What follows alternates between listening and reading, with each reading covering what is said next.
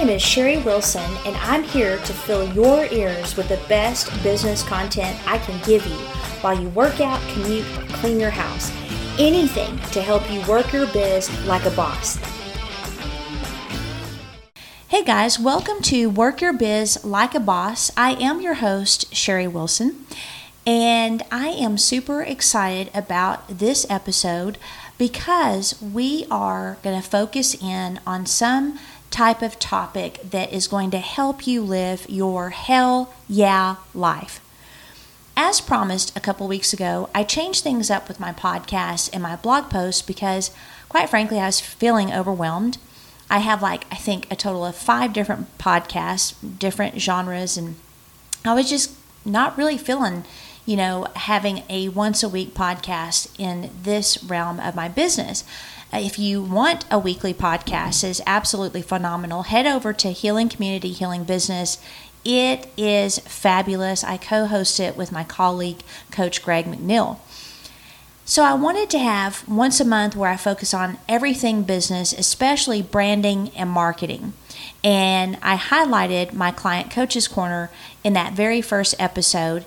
In this episode, we're going to talk about boldness and not belonging. I was a shy kid, nothing like I am today. Well, actually, let me rephrase that.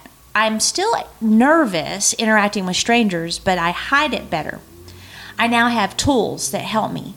But when I was young, I was withdrawn and unsure of how to develop new relationships, how to be popular, and how to belong. It was tough. I was rejected, bullied, and I was shut out of the very groups that I really wanted to belong to the most. The popular kids that had looks and money and admiration from all of the other students like 90210. That definitely was not me. I remember distinctly, as if it was really yesterday, even though that sounds cliche, inviting several kids from my school to my 11th grade birthday party. My stepmom helped me pick out a new outfit. I remember it was like this gray with a pink, not like a Pepto-Bismol pink, maybe a little bit lighter. It was really pretty, actually.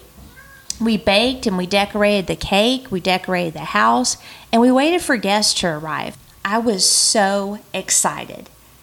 And so the time came, and it went. Not one single person I invited came to my birthday party.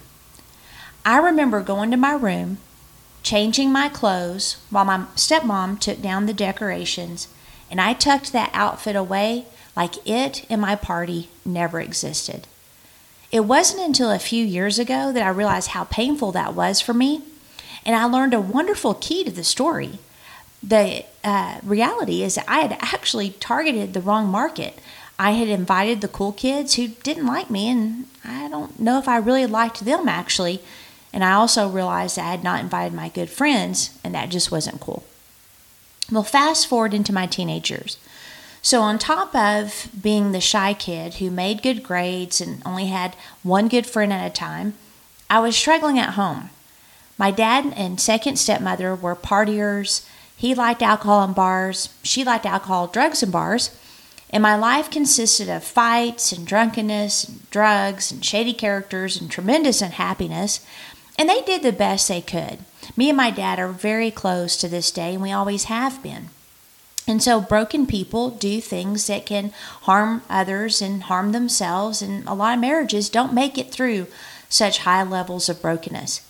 But at the time, I was 13 when all of this was happening, and they were on the brink of divorce, and I'd had it. Suddenly, I started coming out of my shell, but not in a good way. After my 8th grade year, my stepmom and I moved to her hometown to live with her parents, and I loved it there because I had new friends I really liked. I also had a boyfriend that drove my parents crazy, which was the point. I did things I shouldn't have, smoked marijuana, partied, and drank every weekend, snuck out all of the time, and I bullied others. The bullied had now become the bully, and it got so bad, not just me being a bully, but just everything in general, that I drove my stepmom out of the house we were living in because we were living with her parents. I loved living there. I loved Grandma Miller and Grandpa Miller, and I loved the house itself. It was a 2-story. It was just so neat. And it didn't work out, obviously, because my, step grandparents aren't going to raise another, child. They're elderly and retired. And so my dad came to pick me up after that school year. But I hated my stepmom, and I don't think she really liked me much at the time either. And when she moved out, it was like a miracle. All of a sudden, I became an angel. All of my rebellion was literally to drive her crazy. So far, I didn't have a lot of belonging going on in my young life. Then I arrived in my hometown of Clovis, and this is where all the good things are. I love Clovis. Came here in 1989. I entered my junior year. I graduated in 1991. I got born again here. I met my husband. I had my son. We raised him here. I've had several successful businesses here. I have a church family that I absolutely love doing life with. All the good things I've experienced have been in Clovis. You could say I am Clovis. But even in a city that embraced me and completed my life, I still have moments where I don't belong. But I've now grown up into my own skin, and I embrace my personality, my strengths, and my passions. I'm basically at the age where I just don't care. 48 kind of brings out, with it. I'm passionate about my clients, my family, my city, my country, and my faith. I am an outspoken and confident female that still has butterflies from time to time. I boldly tell the truth, and I try to as gently as possible, but if a person doesn't get it, it's probably time to be a bit more straightforward. And sometimes that can cause misunderstanding and, once again, not belonging. But who cares? We all have, you have, one life to live. I have one life to live. And I'm going to make sure that it's my hell yeah life. I'm going to live life bold. I'm going to live it fully. I'm going to live life on my own terms and in agreement with God's plan for it. I am unapologetically me.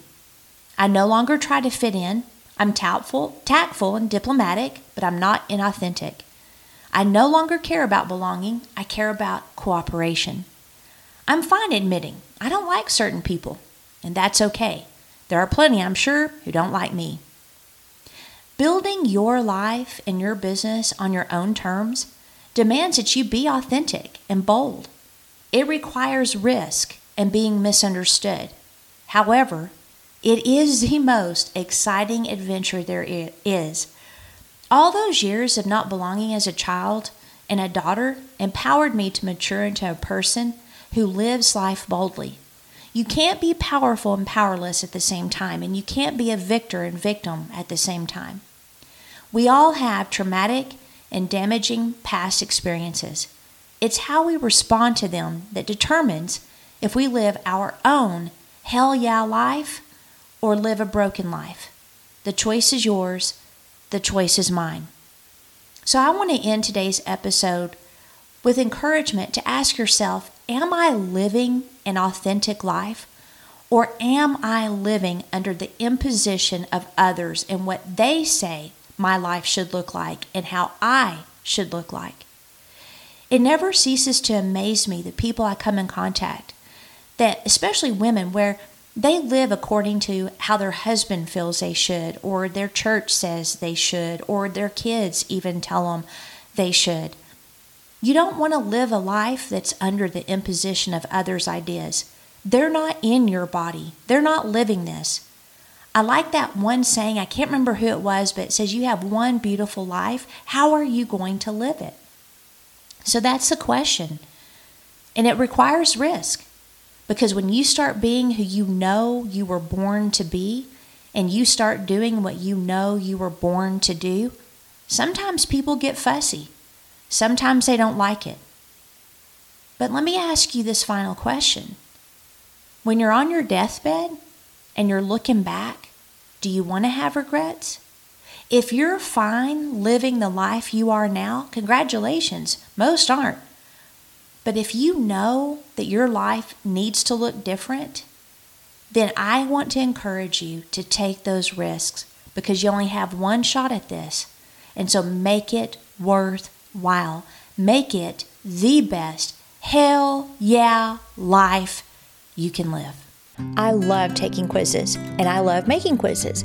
and I've developed a quiz just for introverts. Us introverted entrepreneurs can have a rough time starting that convo, pitching our product or service, and networking in a way that produces more business can be nerve-wracking and it can be overwhelming. But did you know that there are actually 4 introvert types? I had no idea until I began to research it. And from that research, I developed the Introvert Flavor Quiz. You'll learn which type of introvert you are, how you connect best with clients, how you best conduct business, and more.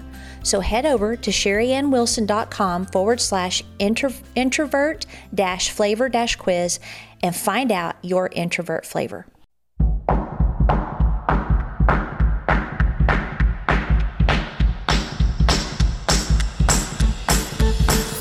I hope today's podcast gave you some actionable wisdom that you can do immediately for your business. I've got a lot more free training on my website at sherryannwilson.com. Sherry with an I and with an E. But before you go, please leave a kind review of this podcast. It's like giving me a hug in podcast world.